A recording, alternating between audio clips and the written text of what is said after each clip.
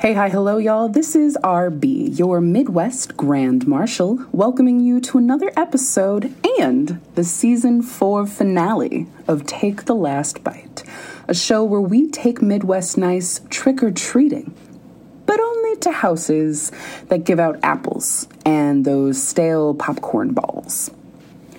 On today's episode, I hang out with an awesome friend I met at Gay Camp. But before we get to that, I want to do a Season 4 recap as we close out this year of incredible conversations with Midwest masterminds. We kicked off the season talking to modern-day cartographer Charlie Sprinkman, who created Everywhere is Queer, an international online map of LGBTQ businesses. On episode 2, we dived into the depths of the documentary Diving for Rays, a queer conservationist story, with producers and muses Nicole Morris, Nova West, and Angel Morris. During episode 3, myself and my Midwest Institute co-conspirators Justin and Danielle tackled queer tropes and stereotypes. Episode 4 was an epic look at the golden era of queer comics with Amra Veer, aka the Queer Comic Peddler. Episode 5 was a culinary dream as I got to hang out with the Big Brunch chef testant Katie Randazzo. For episode 6, we revisited our transgender justice teach-in topic, Trans Fat, Lessons from Large Trans and Non-Binary Folks. I offered a reflection on my time spent in a liberatory think tank on episode 7. Google Doodle artist Sienna Gonzalez joined me as we honored the legacy of Indigenous lesbian activist Barbara Mae Cameron on episode 8. Black queer nurse Brittany Daniels checked the pulse of affirming healthcare during episode 9. Midwest Institute resident nerds Andy and Michelle talked highs and lows of recent queer animation on episode 10. And Cody Daigle Oriens, aka Ace Dad Advice, shared their aspirations for intergenerational asexual education on episode 11. I can't help but smile just thinking about the magic and meaning and modeling displayed in this lineup of conversations with folks who are contributing to this constellation of Midwest movement work through art, film, education, healthcare, food, maps, comics, and so much more.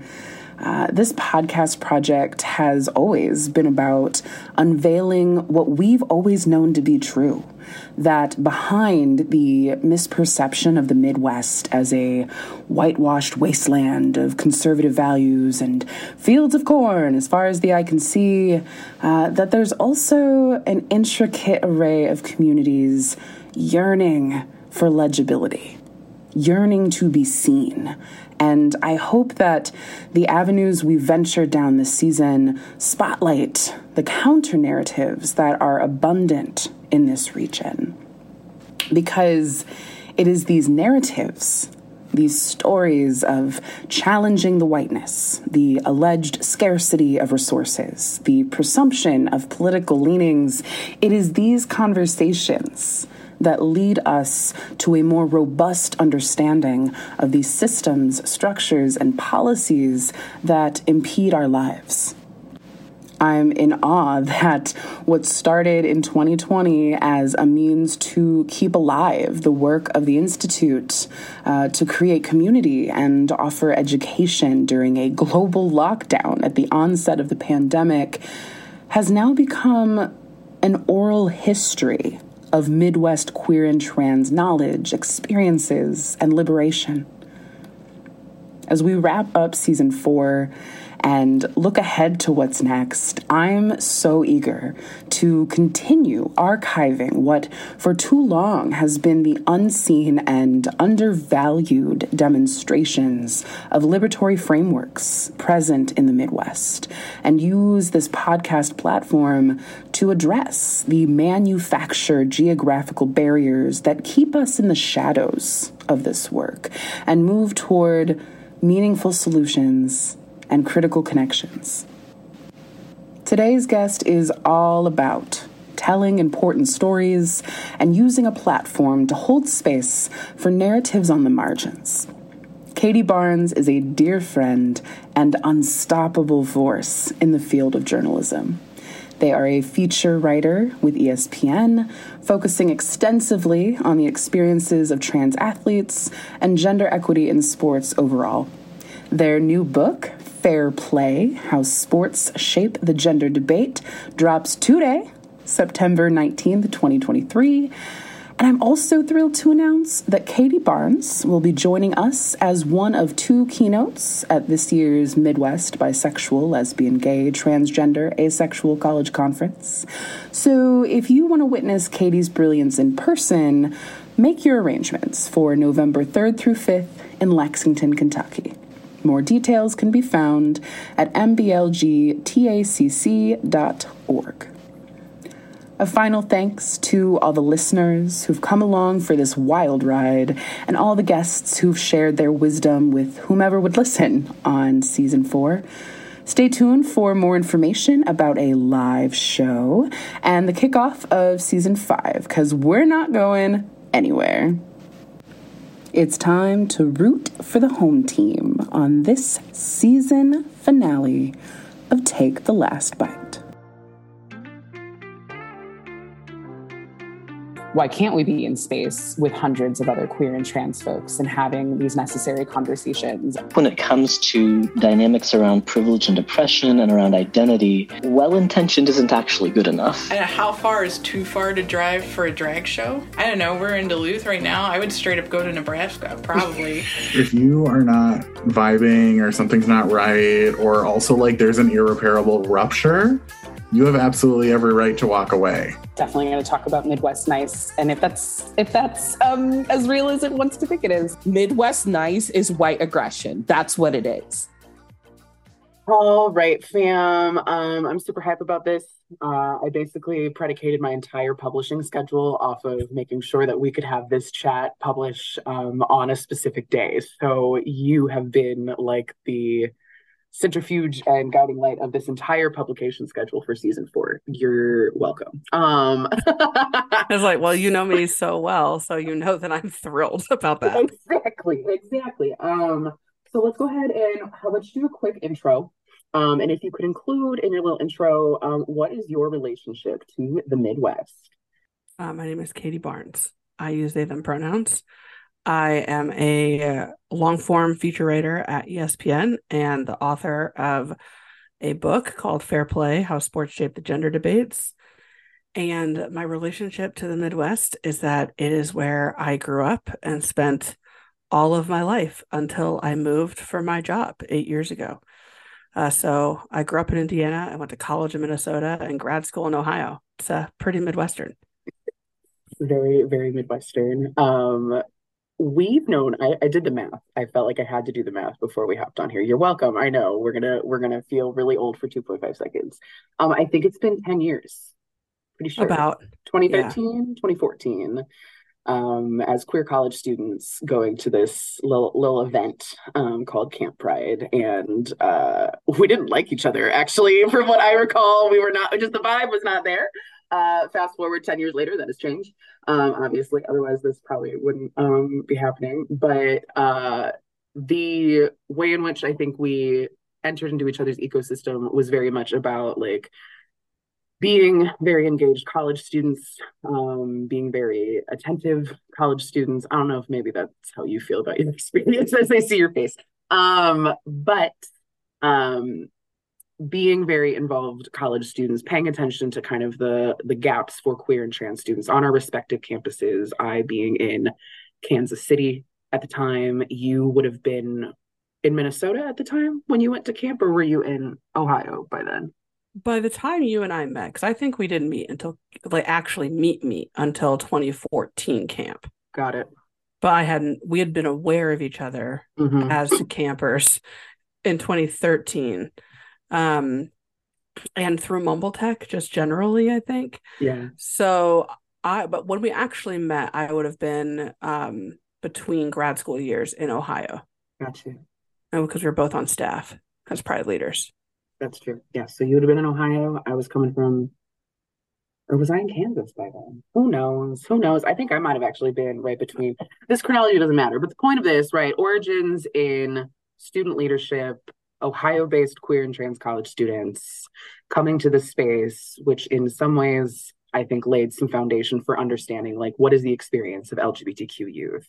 Mhm. And I would wager to guess has informed a lot of what you do in your daily life, and very much what I do as someone who stuck it out in higher education for better or for worse, and I'm still doing the higher education route. Yeah, somebody has to. Someone has to. I know it's me for now. And so I think I start there just to name that like the ways that I know and have witnessed you move in your like your work now at ESPN, doing your investigative style work, long form work. I think starts there, but probably starts even earlier than that, knowing that you were also someone who was in sport, which I think is a big, big part of your daily life. Like it is part and parcel of what you do. So can we zoom back even further before I had any sense that Katie Barnes existed in the world to like your relationship with sports, maybe how that has intertwined at all with like emerging into your queer and trans experiences? What has that kind of little young Katie trajectory looked like? Yeah, it's so interesting because I grew up playing sports. I played basketball primarily. I started playing, competitive, like organized basketball when I was 8 years old. And I played soccer as well. And, I did t-ball for like 2 years. But like sports was a huge part of my upbringing, both as somebody who played, but then also as, a fan or a spectator. Mhm. Like my family was the kind of family where after church, sure, we'd go to the potluck, but kickoff was at 1 and it didn't matter who was playing, we were home. And like every Sunday we would have frozen pizza in the living room. It was a picnic. And like, so we could watch the Sunday night game. Like that was the vibe. Yeah. And to this day, I still have frozen pizza on Sunday nights because Yeah. football, it's very important. And, so sports has just been like, I can't remember my life without it. Like I remember going to WNBA games with my dad and, watching soccer with my dad and football with both my parents. And like, it was just a huge part of my life. Mm-hmm. And what's so interesting is like, I definitely used sports, especially basketball, as like a way to express myself more masculinely when I was younger. Like being this like gender bending queer kid in Indiana and like middle of nowhere Indiana. Like I did not grow up in Indianapolis. Like my hometown's 1,400 people. Like let's be very clear about that. Oh no. Yeah, very small. And so, I was a tomboy and like I just was never comfortable in feminine clothing at all. And my parents, were very encouraging and supportive. My mother just requested that perhaps I wear less red and black, like just open the color palette. But like they let me shop in the boys section. And, my mom asked me to wear a dress on Easter Sunday. And like that was it. And I thought that was a perfectly fine deal. I was like, all right. And I had my special dress for Easter Sunday, and that's what I wore. And so like basketball for me was a place where I could wear a cutoff t-shirt and it wasn't weird. I could wear baggy shorts and that wasn't something that people really got on me about. It was a place where I could express myself in terms of how I felt from a gender expression perspective without dealing with, the policing of my peers. And that policing came from my peers. It never came from my family. And so, I came out as queer, bisexual specifically, when I was 16 years old and I fell in love on the internet, which is a very gay story for another time. It happened. And, as I went to college and like really got involved in student leadership, I went to a small school. I went to St. Olaf College in Minnesota, and not a big sports school, big nerd school. And so the fact that I love sports was like a weird thing. And my leadership as a queer student was kind of separate from my sports life. Like I coached in town during my sophomore and junior years at a small Catholic school. So I was in the closet during that time off campus, which is a very strange experience. And then I coached freshman high school girls basketball my senior year of college. And I could be a little bit more out then, but I wasn't super out. Sure. Again, off campus, on campus, very out, obviously. And so I was kind of juggling those things. Like it was a separate sort of world. Like I didn't, like my queer organizing had nothing to do with sports. And my sports life had like nothing to do with what I was doing as a queer organizer on campus. And it really wasn't until grad school that I was like, why am I not like doing both of these things? I don't understand. And so I went to the LGBT Sports Summit the summer between grad school years, summer of 2014. And that kind of changed the trajectory of my life. I started writing soon after that. I had a sports and pop culture column at feministing.com beginning in like February of 2015. I decided not to go into higher ed, but like I didn't think I was going to be a writer. Like it wasn't a thing. I was just like, I don't want to do this. Like it's just not for me. And so I was like, oh, well, I'll probably go into comms. Like I really thought that I was like going to do communications at like Nike or something. And so after grad school, I like went on a 50-state LGBT food tour. I went to 30 states in 2 months and cold applied to a job at ESPN. And they took me. Well, it's that simple. And then it was like a year-long fellowship that was rotational. Again, it wasn't a foregone conclusion that I would become a writer, but I was hired out of that as a staff writer for ESPNW, primarily on the back of like cultural analysis, the kinds of things that I think about as a queer and trans person and as like, you know, a biracial person, and the intersection of all of those things, like how I approach sports, how I think about sports, how I think about my own experiences. And that, you know, I was given an opportunity to sort of develop as a feature writer. And that's, I guess, the rest is history.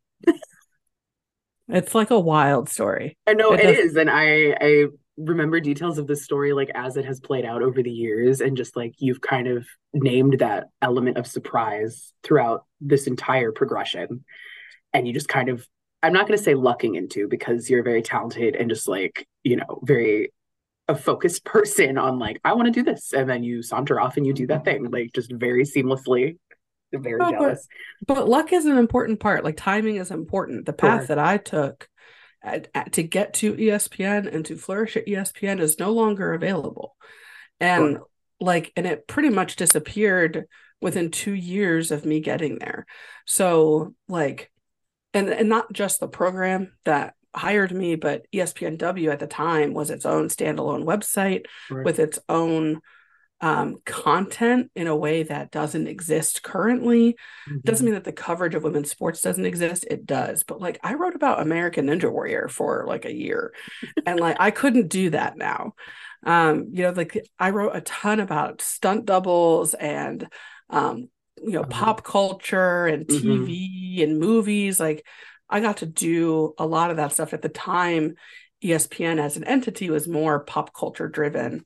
And over time, it's become much more focused on like fantasy sports, betting, hardcore trades, you know, transactions, like really hardcore sports information. And so some of those softer things that I was able to do and where I was able to grow and develop, just it simply does not exist. You know, so that's just sort of an interesting thing. Like timing does have a lot to do with it for sure. Which I guess is a bummer to hear because I think like, again, this element of excellent timing, kind of just going for something and then getting, you know, embraced in that way.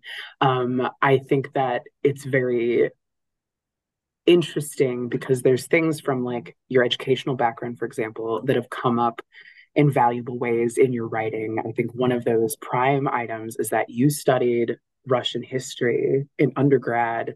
And so then to be able to speak on Brittany Griner's scenario of being entrapped in Russia as a queer person of color, right? Like, who best to speak on that than a queer person of color who studied Russian history? Like, hello, like, you could not be better equipped to speak on such a fucked up situation, quite frankly, right? Like, how your other educational background and experiences have fed into kind of the lens you're able to bring to something that otherwise was reported in a very matter-of-fact way.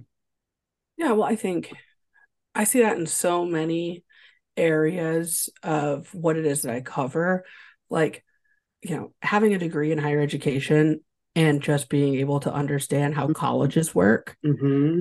like that is a thing that not everybody understands. Like they may understand how like Power Five conference athletics work, Sure. but like to understand how institutions of higher education work separately from those systems, and also how those systems relate to these other systems that are going on.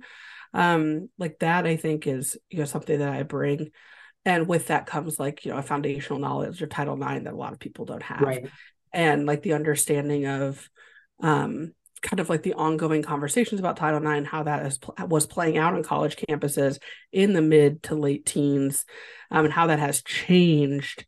And all of a sudden I was like a Title IX person, and I was like, I didn't know that was going to be a thing, but it has been. And I really credit my graduate degree for some of that. But then I look at, yes, history, Russian studies, and American studies were my college majors. And like those are all research and analysis driven majors. And that's all I do. I research things, I analyze them, and I synthesize ideas, and sometimes I make an argument. Like it's that simple. Yeah. It's just reporting. And so, whether I am, operating in a space where I'm thinking about an idea, like, some kind of like cultural like marination on, sports and gender, right? Which I think is like where I have lived for much of my career. But then thinking about like how race plays a role, how how those things plug into pop culture, how those references can help explain the world that we see around us. Like all of that is just the foundational education that I got at St. Olaf based on what I studied. And then I think like the work I did in grad school, that really has applied well, and the organizing work I did in undergrad too, to like the behind the scenes stuff I do in our employee resource groups at the Walt Disney Company and ESPN. Like ERGs are just like your college student groups. They're just corporations. It's the same thing. And so whether it's programming or providing feedback on content, like I'm on the inclusive content committee, I'm an ESPN Equal on our leadership team, all those sorts of things. That's all stuff that I've been doing forever. It's just in a different setting. And so being able to apply that knowledge, I think, is also something that's helpful in terms of thinking about like what my career has looked like and why I've been successful, is that there aren't a ton of people that are sitting, one, at the intersection that I sit at, two, doing the work that I do, both in terms of the content that I create and the beats that I cover, but then also what I do behind the scenes to support our diversity and inclusion work and belonging work. We say belonging now, which gave me a real laugh. I know. I was like, okay. But all of that sort of Student stuff. Development Theory 101. Yeah, like I was like, in a like cringe way. I was like, I did that. And so all of those are important conversations, and like my education background equipped me to have those conversations in meaningful ways. So yeah. You spoke to this a bit, kind of talking about like the trajectory of kind of stepping into ESPN, what you were kind of the lion's share of what you were writing when you got there, right? Pop culture, stunt doubles. I remember you doing, was it like a 10-year commemorative piece for Bend It Like Beckham? I remember you working on that. Was it 10 years? 20 I think it was 15. 15, yeah. So those kind of pieces were kind of your bread and butter for a while. And it's been what, how many years with ESPN? More than 5? 8? How in the world? Wow, I have no concept of time. Trash. Yeah. Okay. So what I was gonna name, right, 8 years later, right, you have largely emerged as someone who is in that exact niche and area of speaking on sport and gender, speaking on Title IX, right, and being kind of this, you're in high demand. Like I remember texting you and I was like, so I see you on all these other podcasts. Let's go. Come on. Like you are in high demand. And it's for a reason because there is this kind of lack in a large way of folks equipped and positioned to speak in a particular way on this. And it's from the lens of a history of gender barriers in sport. And I think I would wager a guess that this kind of emergence and what has unfolded draws back to one of your biggest pieces that kind of I would wager we'll talk about this opened up quite a few pathways for you to become kind of this know-how positioned expert in this way in 2018 with your very lengthy piece that I know took a long time called They Are Champions. So can we speak on that piece a bit of just like what all went into that piece, a quick maybe just blip overview of what was going on in that and how that has kind of springboarded some of your work since then? Yeah. So They Are the Champions chronicles the story of two high school transgender athletes. One, Mac Beggs, who is a wrestler in Texas who won back-to-back girls state championships and as a transgender boy. The other being Andrea Yearwood, who was a runner. She competed from 2017 to 2020 in the girls category in track and field in the state of Connecticut. She's a Black transgender woman now. But at the time, I think when I first started following Andrea, she was 14. And Mac was graduating from high school when this came out. But I spent, the better part of a year chronicling both of them. And a year before that, actually looking for a transgender athlete in Texas specifically. Mm-hmm. So in February of 2016, there was a policy change that was covered by the local media, and it was just policy. It wasn't law at this time, that defined gender eligibility for various sex separation sports as being determined by birth certificate. And it seemed that it was being framed as something that specifically was looking to target transgender athletes. And I remember being like, okay, well, it's Texas. There's a lot of people in Texas. Somebody is trans and playing sports. Right. And I wanted to explore that. And I was still so new on staff. I think that's something that people kind of forget. And so when this piece came out in May of 2018, it was my first story that went into ESPN, the magazine, RIP. And it was my first long form feature. I mean, it was about 4,000 words when it ran. It was technically a very hard piece to write. And I really thought that it was going to be a one-off. I didn't think that this was going to be my professional life. Yeah. And then, after that came a documentary on Mac called Mac Wrestles, which is a documentary short that is available on Disney Plus if you're curious. I don't think I knew that. Oh my God. Yeah, it's on Disney Plus and ESPN Plus. Noted. And then, it just became this thing, pretty soon after that piece published, because the way that it was situated was Mac was experiencing really the weight of state attention at that time, which is true. Yeah. And Andrea was running in Connecticut at that time, her freshman year, really kind of without incident. There was some New England style people being disgruntled, but it was whispers. People weren't upset and yelling at her. It was happening kind of behind the scenes. And it was kind of bubbling, but yes, she won the small school state championship, but she did not win either state championship in the state open. Or I think it might've been different had she won that year, and she did not. But then that piece closes with Terry Miller starting to run too, who's another transgender girl, who began running in the girls category her sophomore year, as well as Andrea's sophomore year. And that was where things really took a turn in Andrea's story specifically, and with Connecticut in general. And so almost immediately after this story published, I was like, I've got to go back to Andrea because this stuff is happening. And I just kind of buckled in along for the ride, and it led to multiple pieces. It led to the book that will be coming out in September, and all of those things. So it ended up being a career defining piece. It was a big deal piece, and I think what I recognize out of it too is that it was this very important combination of like anecdote and personal story from the athletes you spoke to. It's you named as a technically difficult piece. I'm assuming, and could probably make an educated guess, that it was probably a personally complex piece to write, just based on your personal attachment to some of the story.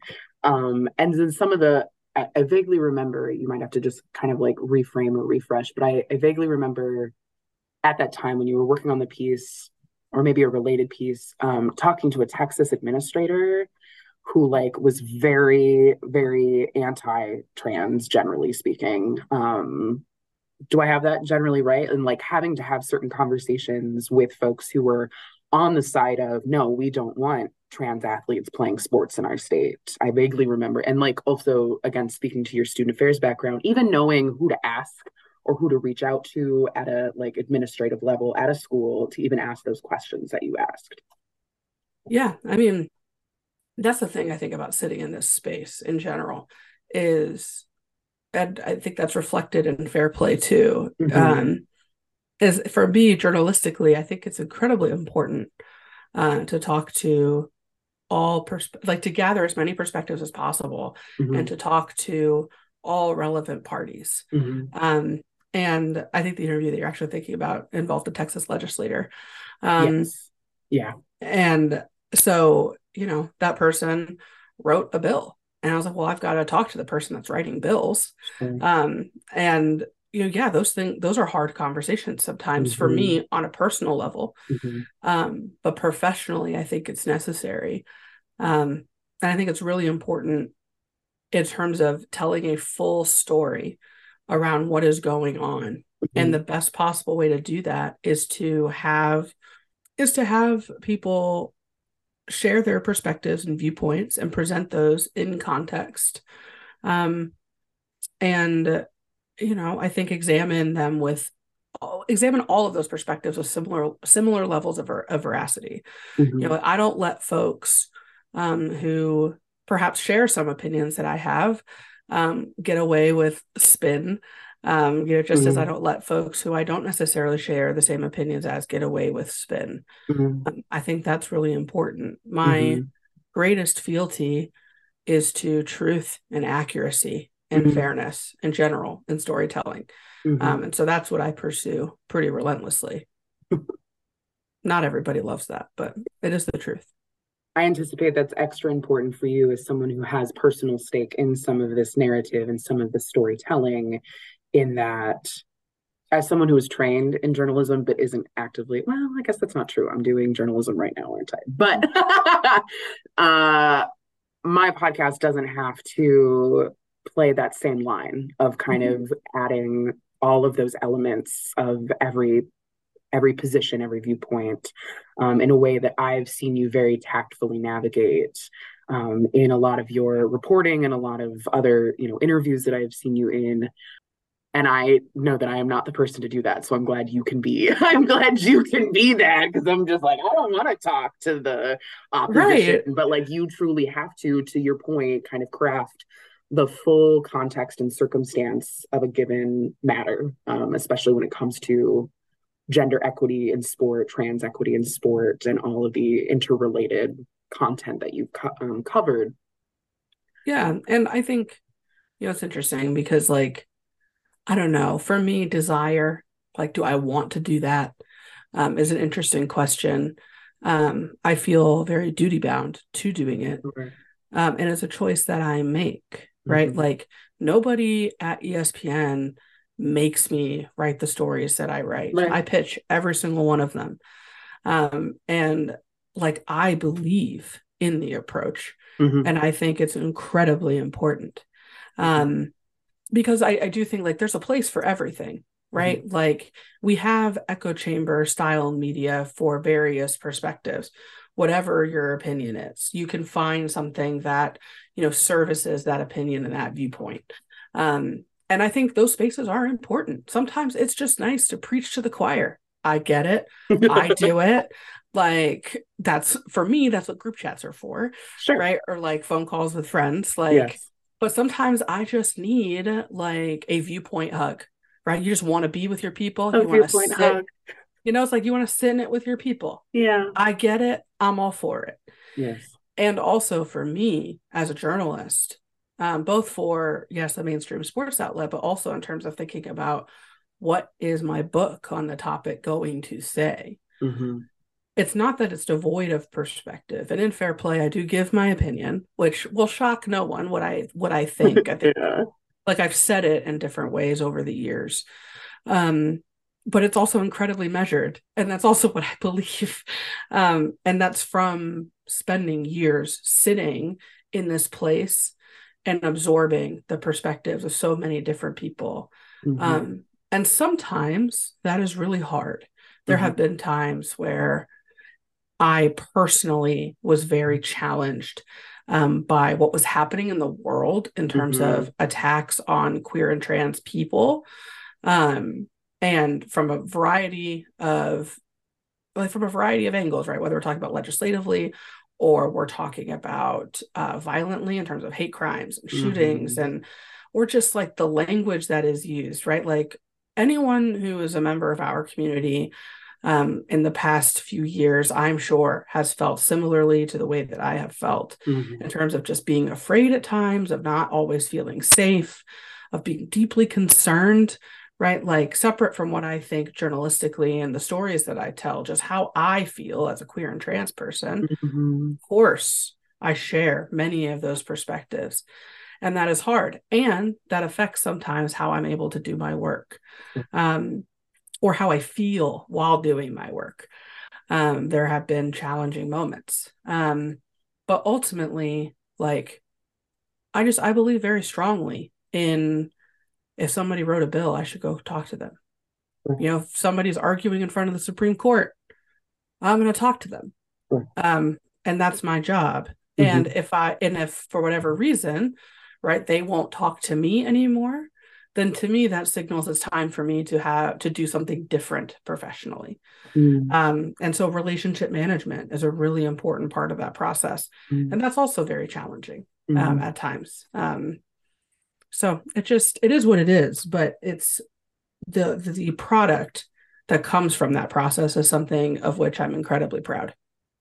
We talked about timing in a different way earlier in this chat, and I'm thinking about timing in relation to kind of this premiere piece that we're talking about from May of 2018, which I think timing wise, right, kind of just barely predates the ways that trans participation in sport has become the signature talking point of especially, conservative politicians, but generally, right, the general public has latched onto that. And I think about it from the perspective of like, you and I being an approximate age and kind of growing into our queerness during a time when it was the bathroom bills that were kind of the top tier talking point. That was the way that, trans antagonistic viewpoints were trying to lead us into some kind of enforcement against transness. And it didn't work, right? Like there was definitely some bills passed, but ultimately enforcing who uses what bathrooms is more difficult than enforcing who gets to participate in sport. And so I know from my kind of bystander perspective, as not a sports gay, but someone who has very much paid attention to something that you very clearly lay out in every capacity you can, that a lot of what is happening in sport lays groundwork for and framework for other types of anti-trans legislation or anti-trans movement. And so I think for you to have named something in that way with the piece in 2018 kind of was one of the earliest, I think, captures of what now the general public is a bit more aware of is, oh, this is being weaponized in a very particular way because the bathroom bill talking point didn't work as well as our opposers thought it would. And that there's been, I think, more traction, unfortunately, around the sports debate because of it being, I think you named it as like a very sex segregated institution of sport, and it's able to play out in a different way than I think the bathroom bills of our youth were trying to conjure. Yeah, but I mean, what's so interesting is we've come full circle, right? Mm. Like we're seeing bathroom bills get brought up in states and pass again. We're seeing a discourse around locker rooms and bathrooms in particular, really take center stage to push that type of legislation once again. And the argument that I make in Fair Play that I really do stand behind is that the proliferation of the bills and laws that restrict transgender girls in particular from their ability to participate in girls and women's sports, the fact that those passed into law and went and have done so largely unchallenged, right? And to be clear, I don't just mean in terms of lawsuits, but I'll come back to that. But like the coalition that really took a stand when it came to North Carolina passing HB2, for example, where we saw corporations, large-scale sports organizations, major pop culture figures cancel concerts, conventions boycotting. Like the backlash was swift and overwhelming. And even though like the repeal of HB2 when they passed HB 142 did not do what many advocates had hoped that it would do, it staved off a similar bill from passing in Texas. There were other bills that targeted the LGBTQ community from a religious freedom perspective that failed in Georgia and that was amended in Indiana in 2015 because of a similar coalition coming out against these bills. And that response did not happen when Idaho passed HB 500, largely because it was probably Idaho, but still, right? Like that did not happen. When other states started considering sports bills in particular, whether it was Texas or, Indiana or North Carolina, which has overrode Roy Cooper's veto, or Florida, which is one of the first big states to pass one of these into law, there was no public shaming in the same way that occurred with HB2 in 2016. And so these bills passed into law pretty much unchallenged from that perspective. And as that happened, right, like I think my reporting shows it, that the consequence of many of the sports bills just not being challenged from a public perspective was that it opened the door to other types of legislation to be filed and to be successful across the country. And that's when we saw the pivot to healthcare that has also been incredibly successful. But I don't think those bills become successful in the way that they have been if the sports bills don't pass first. Which is why it was so incredibly challenging, I think, to watch the lack of movement response on the sports bills. It's pretty, I don't know. I honestly don't have the words for it. And so like, I understand now why there's been such a pivot to the healthcare bills, because, why focus all your energy on something that generally affects just a few of people who are trans, when healthcare affects almost everybody who's trans, right? So I get that.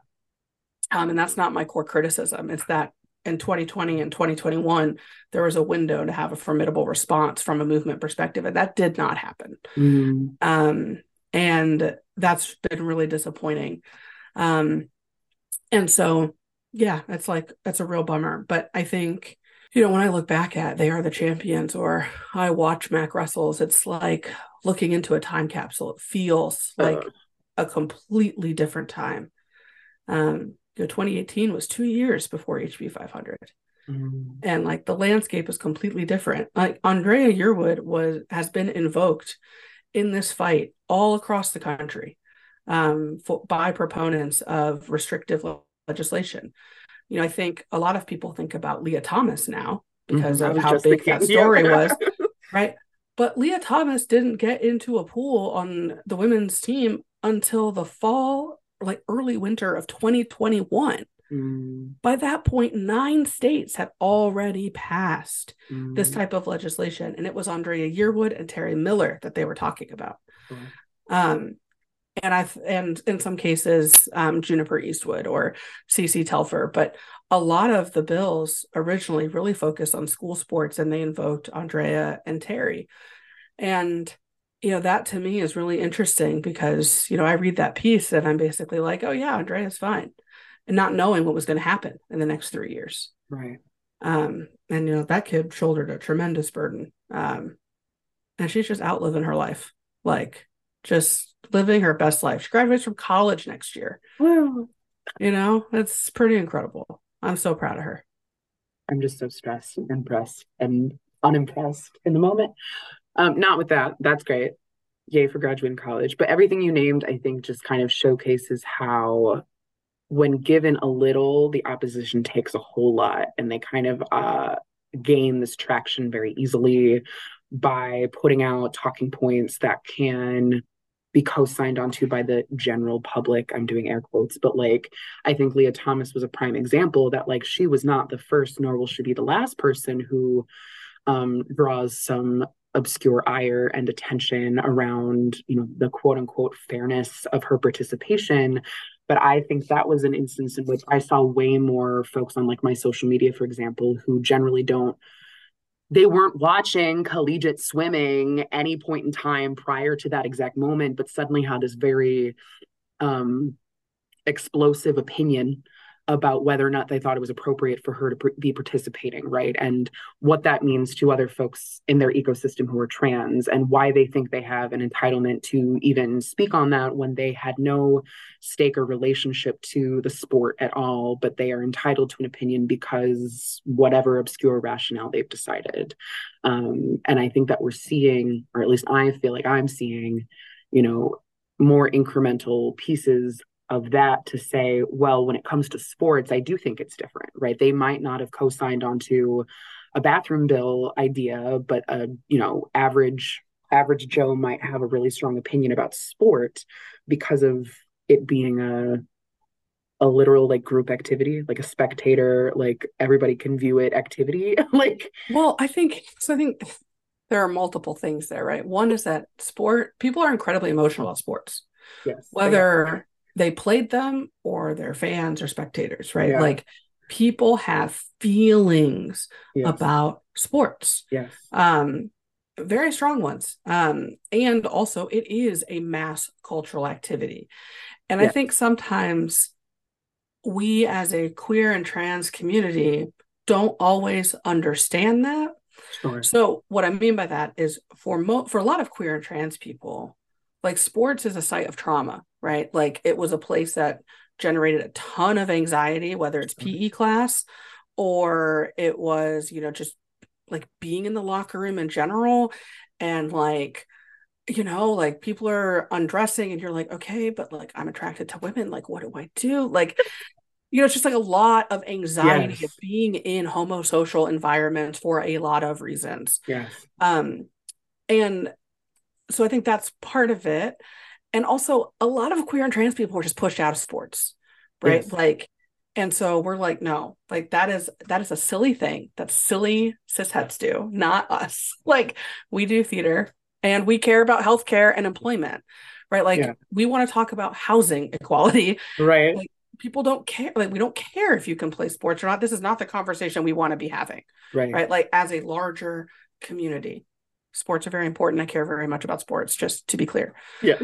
And I think, part of that meant that when this issue arrived at the doorstep of the greater LGBTQ equality movement, folks were like, what is this? And I think and you can see it in the Equality Act hearing of 2019, where, people and it's just fascinating because the House at that time was controlled by Democrats. They're going to pass the bill, right? And so the Republicans were trying to not pass the bill, and they were keying in on transgender girls in girls' sports. It's very clear that it's happening. And you can see a lot of the Democratic witnesses going, okay, sports, housing? Like, can we talk about housing? Yes. And so to me, it's just like really interesting how that has happened where, I think the cultural meaning of sports kind of caught the movement by surprise. I caught a lot of people by surprise because we may not always attach that same cultural meaning because, in fact, the cultural meaning for us as a community around sports is actually something quite different. Mm-hmm. So there's that. But in terms of thinking about the masses and that emotional attachment to sports, it's incredibly moving. Mm-hmm. And then also the argument for restriction is quite simple, and it's a very seductive argument. Boys shouldn't play girl sports. Okay. Mm-hmm. I agree that boys shouldn't play girl sports. But wait, who do you think is a boy? Correct. Yeah. Right. Like, and so It's an that oversimplification. Yeah. it's a very clear argument meant to prey on Yes. a lot of our assumptions that we make culturally about both sports and gender. Mm-hmm.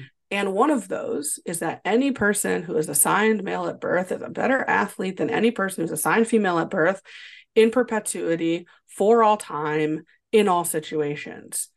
And even if not everybody agrees with that perspective, it's clear that that drives a lot of the argument for restriction. Mm-hmm. And it's why, you've seen it come down from, well, elite athletes should have restrictions to, well, if you have XY chromosomes, you should never be allowed to do girls cross country. And it's like, well, like, okay, trans people can't change their chromosomes, but physiologically speaking, like a transgender girl who has never gone through testosterone-driven puberty, physiologically really isn't different from a cisgender girl who also has never gone through testosterone-driven puberty, right? Like that's true. But then also a transgender woman or a transgender adolescent who either began testosterone-driven puberty or completed testosterone-driven puberty and then medically transitioned and suppressed testosterone and did a lot of things physiologically is not the same as a cisgender man who also went through testosterone-driven puberty. Like that is also true. And yet trans women who did go through testosterone-driven puberty and perhaps medically transitioned in adulthood or late adolescence are treated in conversation as physiologically the same as a cisgender man, which is scientifically inappropriate. Like there is no scientific study that says that they are the same. And so like I just want to be very clear about that. Like that's not me, Katie Barnes, having an opinion. Like that is me, Katie Barnes, having read all this, like a whole bunch of the science. So much, I'm sure. So, but most people don't know that. And culturally, they think, oh yeah, well, the reason we have the WNBA is because WNBA players can never compete with NBA players. Facts. Yeah. And it's like, okay, kind of like it's sort of a yes and in that, yeah, there's height like most WNBA players are significantly shorter than NBA players, so that would be difficult. And also let's talk about funding and resource allocation. And like if we don't have women's sports, would comparably talented women be allowed to compete with their male counterparts, or would it always be assumed that they were incapable of such competition? And like that does not mean, right, that so all of that is true. And it's also true that the fastest woman in the world is not nearly as fast as the fastest man in the world. But that doesn't mean that above average female athletes are not better athletes than average men or below average men. Like it just, there's just such a lack of nuance in the conversation. And I find that to be really troubling because I think if folks really think through like what is being presented to them, that and really grapple with not just the fact that this legislation exists, but the breadth of the legislation. Like we're not talking about ages where puberty is messy, right? We're not just talking about high school. We're not talking about elite athletics, like just talking about competitive Division I college. Like a lot of this legislation affects kindergarten through collegiate intramurals. And I'm like, does it matter if a trans woman competes in women's intramural volleyball Like there are no stakes there, right? Like I would argue Right. probably not. Like No. I don't know that it matters. No. And some people would say, "Oh, but safety." I'm like, Yes. my like I played volleyball with my dad growing up. Like I was fine.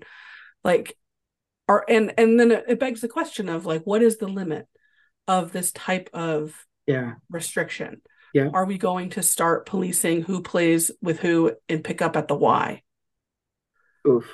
Like, Yep. are we gonna start, examining parks and rec policies around who's playing flag football, who gets to play in a community softball league, like slow pitch softball? Like is that where we're going? And I don't know that folks have really thought about some of those questions, because they see a story like Leah Thomas and go, well, that's not fair. And it's like, okay, well, we can have a discussion about what appropriate policy is for Division I athletics and for elite athletics. Like that's fine. But should those limits that we place on elite athletes also be imposed on 7-year-olds? Right. Which I think brings up a point too, like from the perspective of like folks aware of you more so than I, but I'm generally, and you are more significantly aware of like NCAA policy, Division I collegiate sports policy, right? Like the reality of there being very specific steps that Leah Thomas, as an example, had to take prior to the moment she jumped in the pool and became an NCAA Division I champion, right? Like there is already a significant set of policies that are rife with transphobia, but they're in place, right? They're already in place. And I think that the way that some of these talking points have been laid out is that trans folks, in the sense that we are predatory people, are just free to enroll in sport and take advantage and win all these trophies and beat out all the cisheads, et cetera, which like I think speaks to something that I gathered out of what you were saying earlier, is that there's kind of two cultural battles happening. One is in-house with queer and trans folks who have kind of tried to do this project. I remember in 2021, you and Chris Mosier and Naomi Goldberg sat on a screen as one of our queer policy conversations, and we literally titled it, "Why Are We Talking About Sports?" And it was for the perspective of folks like me who are not sports gays, who had not been introduced to all of the connected pieces of, if this is what the opposition is looking at right now, here's all the ways in which this will tailspin into more complex restrictions on trans people. This is just a stepping stone into something larger. And you've already named it has turned into healthcare restrictions, gender affirming care restrictions, right? And those talking points transcend the sports conversation, even though that was a limited population of people like you've named, right? That if it's happening to these folks, it's just a matter of time, Angela Davis, it's just a matter of time till they come for everyone else. This is just kind of the foot in the door to see if this gets more traction, and it sure did.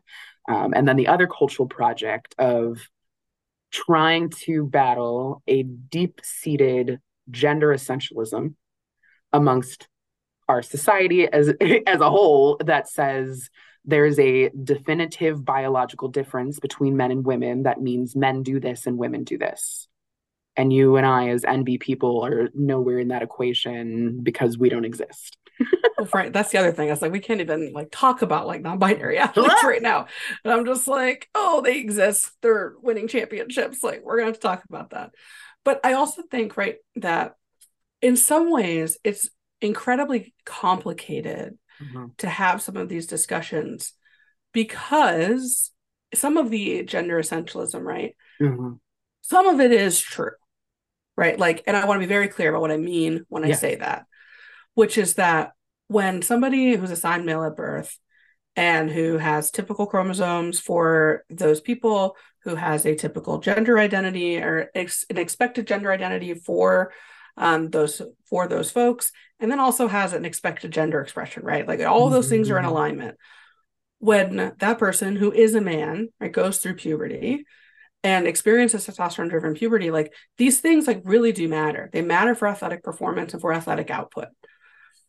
Now, to be clear, much of our science focuses on the differences of that athletic performance and those athletic outputs from the lens of elite sport, right? Like who is faster, who is stronger. And it's important to note that our sporting apparatus and our system was built to exploit those masculine traits where men have dominated, right? So like, that's very clear. Women in general are actually much better at endurance events.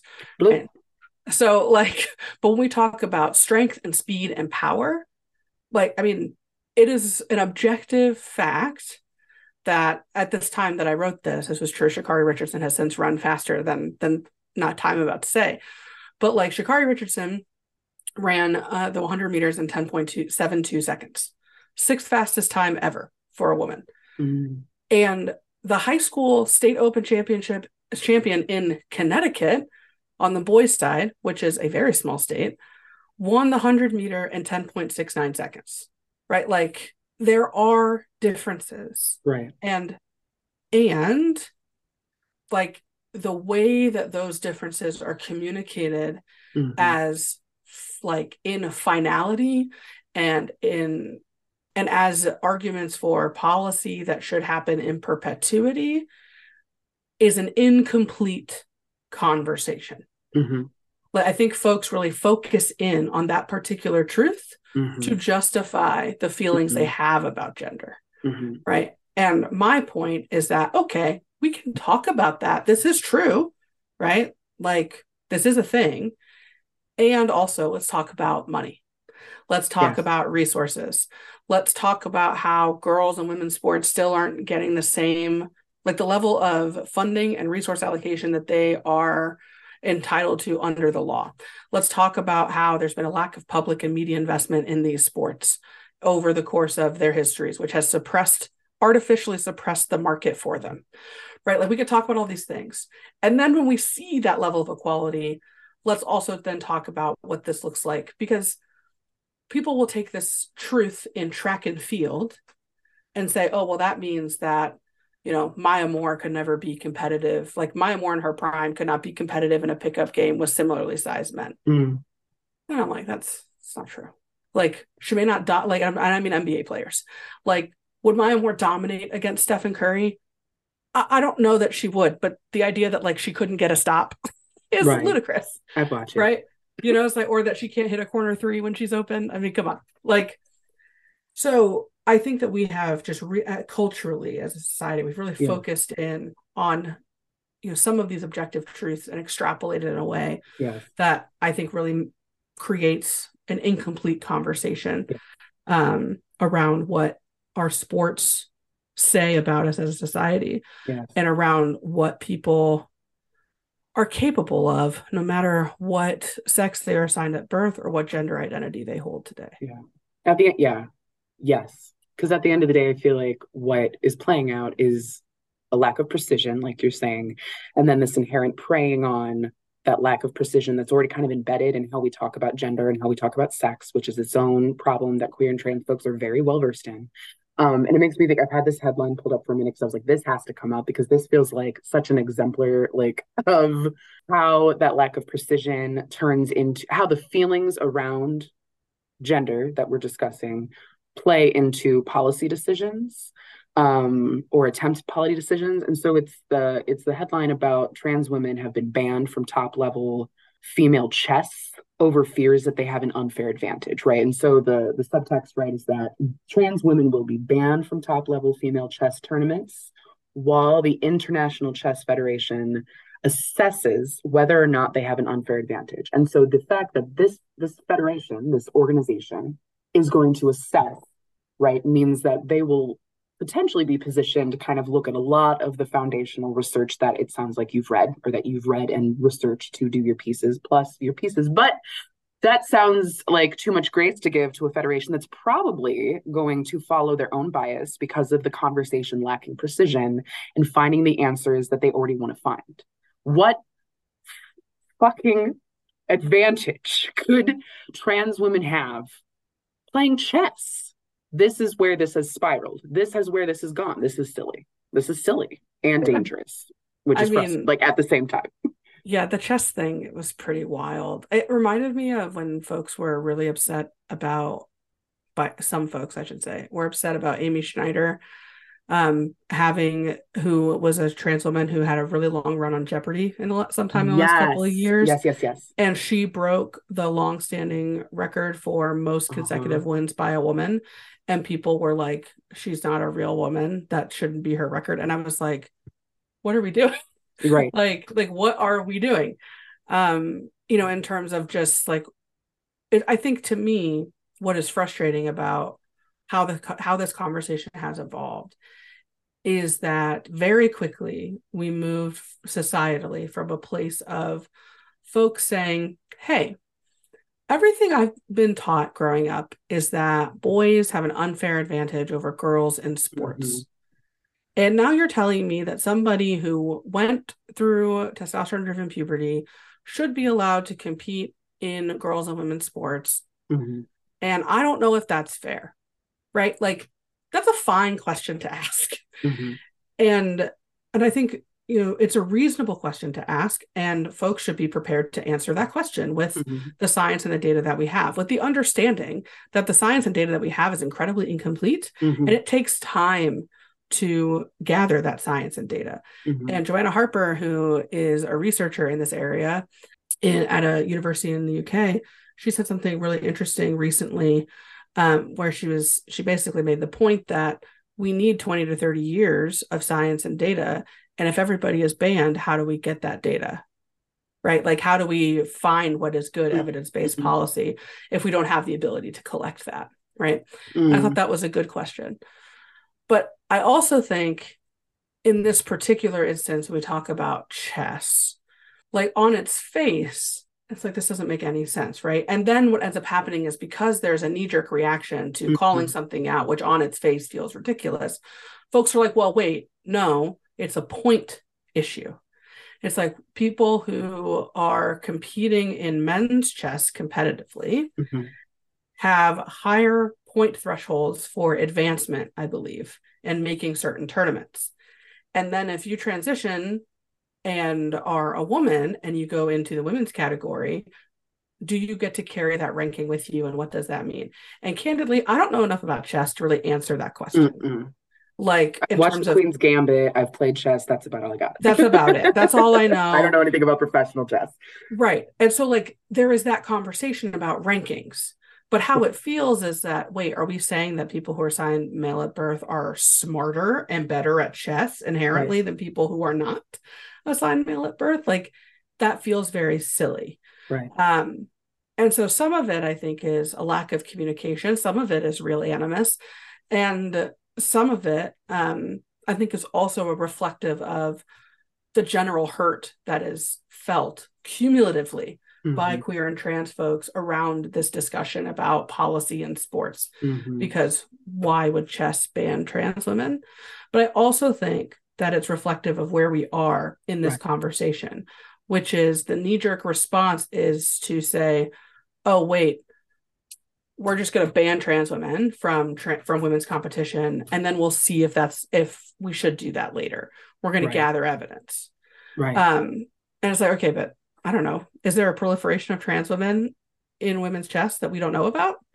Well, and what about trans men? Like, the flip side is that this federation, assuming that they also oversee men's tournaments, men's chess tournaments, and you've made this point infinite number of times in perpetuity, that there is a heightened focus on eliminating trans women from sport. Not that it's not affecting all trans folks in various ways, but there's a significant focus on disallowing trans women to participate in women's sports because of, again, trans misogyny, lack of precision, gender essentialism, right? There's the combination of misogyny and anti-transness is potent in the ways, right? And so this is another example of how the focus is going to be, well, we need to eliminate trans women, which I think rides on the curtails of all of these more like mainstream sport conversations.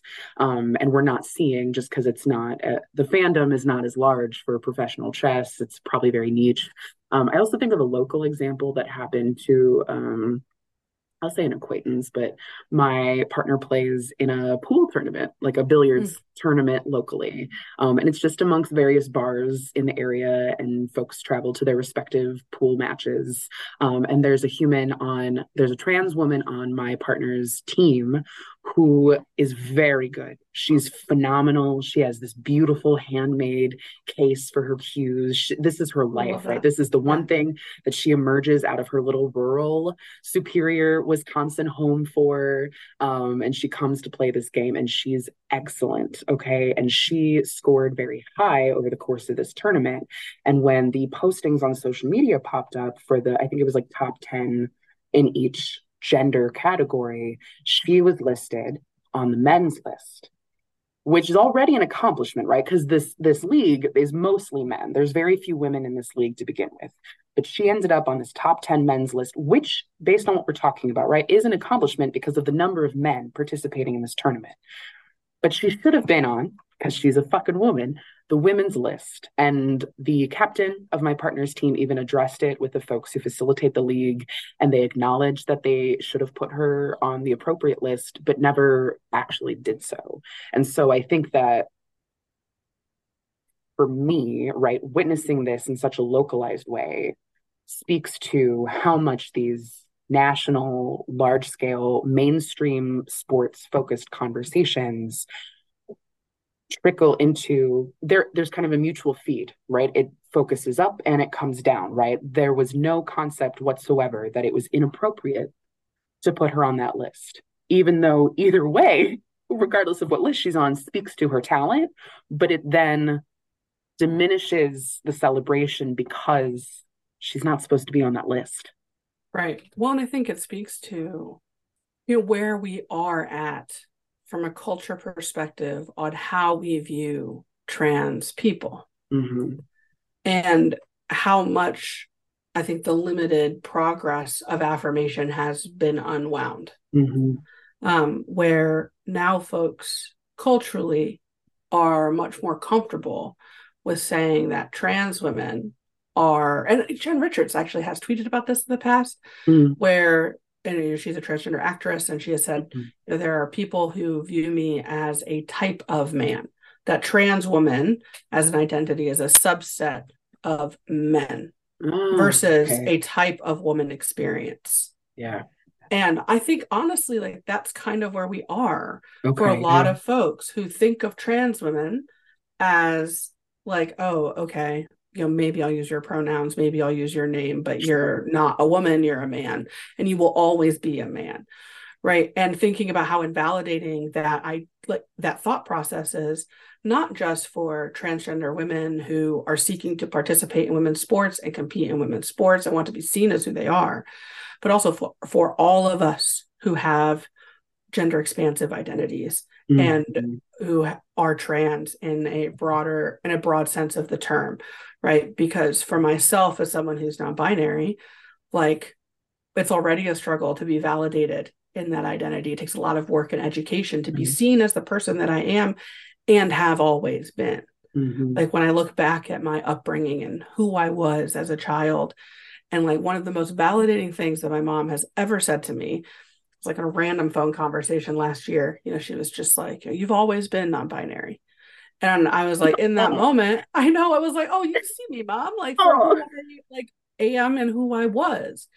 And of course, there was that period of time where I was trying to figure it out, as we all do, right? But whether you are holding, a non-binary identity, or you're a transgender woman, or you're a transgender man, like, the idea that it is okay to not see us for who we are is, like, I find that to be really disconcerting, because it's a matter of respect, right? Like, and again, and I think for me, as somebody who is a sports journalist and who wrote a book that really sought to answer a lot of questions that I get from well-meaning people about sports, like, I will seek to answer that. Yes. And also, just out of frame is all of this stuff around respect and this idea that somehow it is okay to not respect who we are as people. Right. on an individual level as we just move about the world. Right. And that to me, I find to be really disconcerting. Yes. Because if somebody tells me, I don't know, like, because we respect people for who they are in so many different contexts, right? Like I grew up with a friend who, his name, he's the third of the men in his family with that, like with his specific name, right? And so he went by Trace, Trace. And it was a play on Trace, right? Like I get it. Yes. Okay. Right. And like, but that's what he went by. That was his name. Right. Growing up, and everybody did that. Like I go by a diminutive of Catherine. Mm-hmm. And like every year in school, somebody would say Catherine Barnes, and I would say, well, my name is Katie, please. Mm-hmm. And they would call me by my preferred name. Mm-hmm. Like, and so the desire to not do what is asked of you in terms of being respectful to your fellow neighbor and society, it has become allowable for that to happen only to transgender people right now. Yeah. As if like my name and how I should be referred to is somehow up for debate.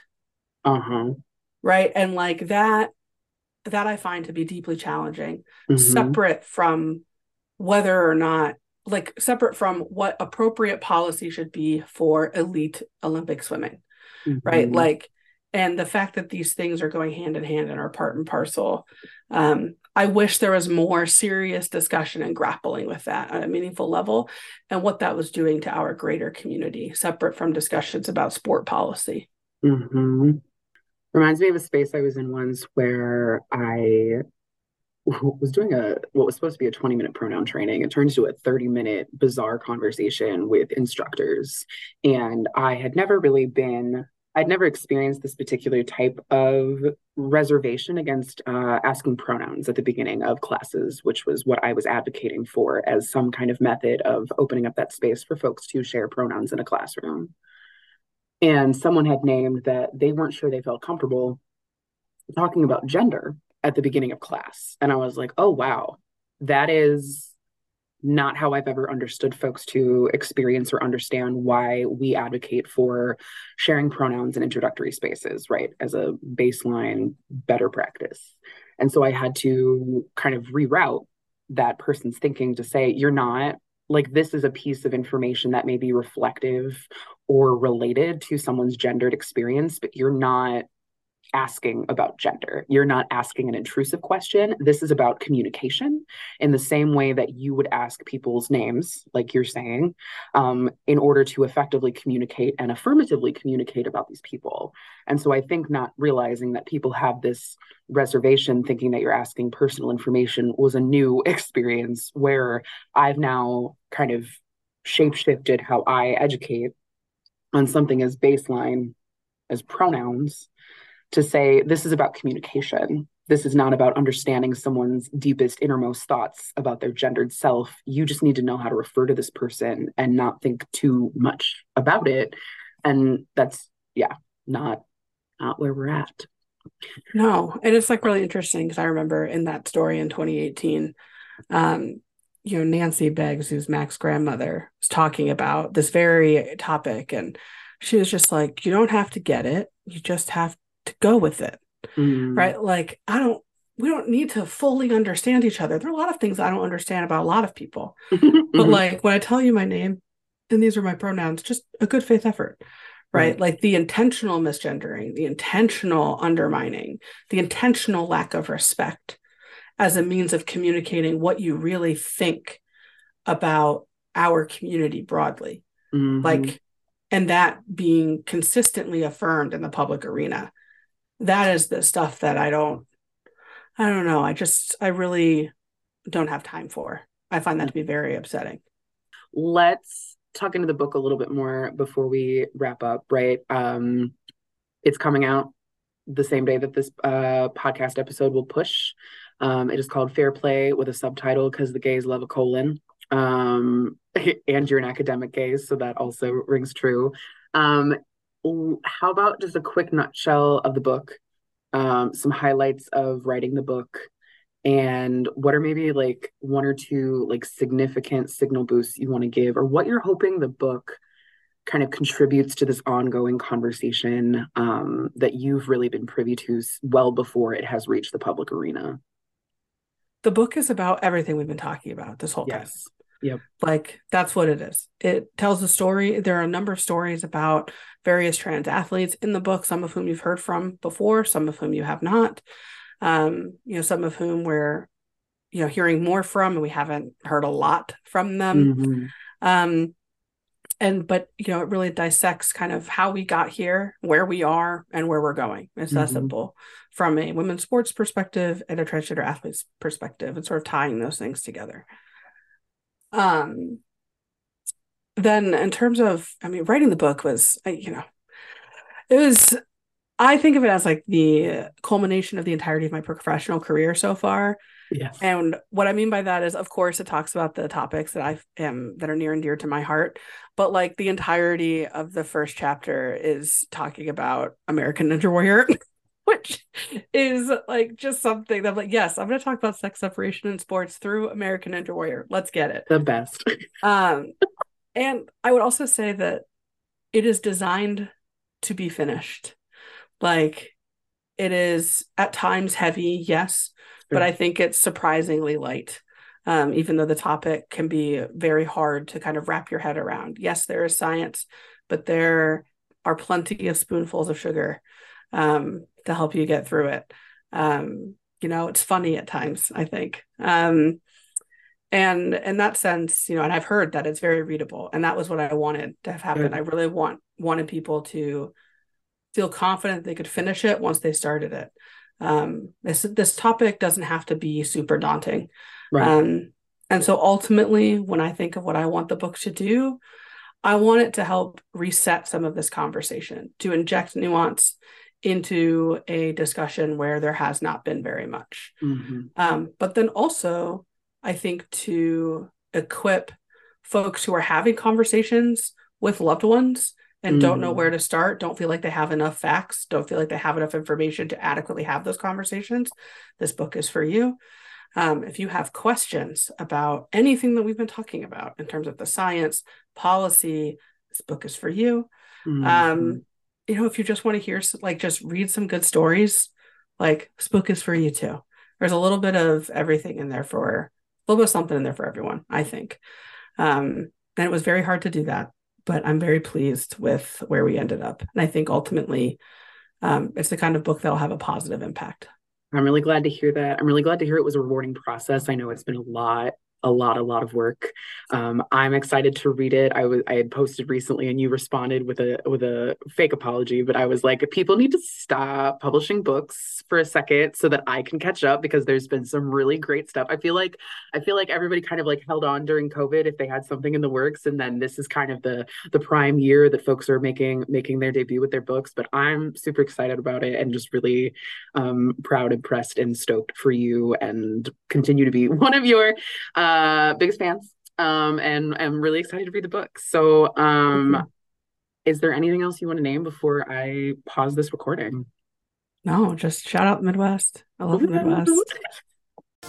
Take the Last Bite is made possible by the volunteer labor of the Midwest Institute for Sexuality and Gender Diversity staff. Our larger work is sustained by the contributions of grassroots donors. If you would like to support the life-saving work of empowering, connecting, and educating Midwest queer and trans communities, please consider setting up a monthly or one-time donation at sgdinstitute.org/giving, or hitting that green donate button on our website's homepage. Our inbox is open for all of your insight, feedback, questions, boycotts, memes, and other forms of written correspondence. You can contact us at lastbite@sgdinstitute.org. Particular shout out to Justin, Andy, Nick, Danielle, and Michelle for all of your support with editing, promotion, transcripts, and production. Our amazing and queer as fuck cover art was designed by Adrian McCormick.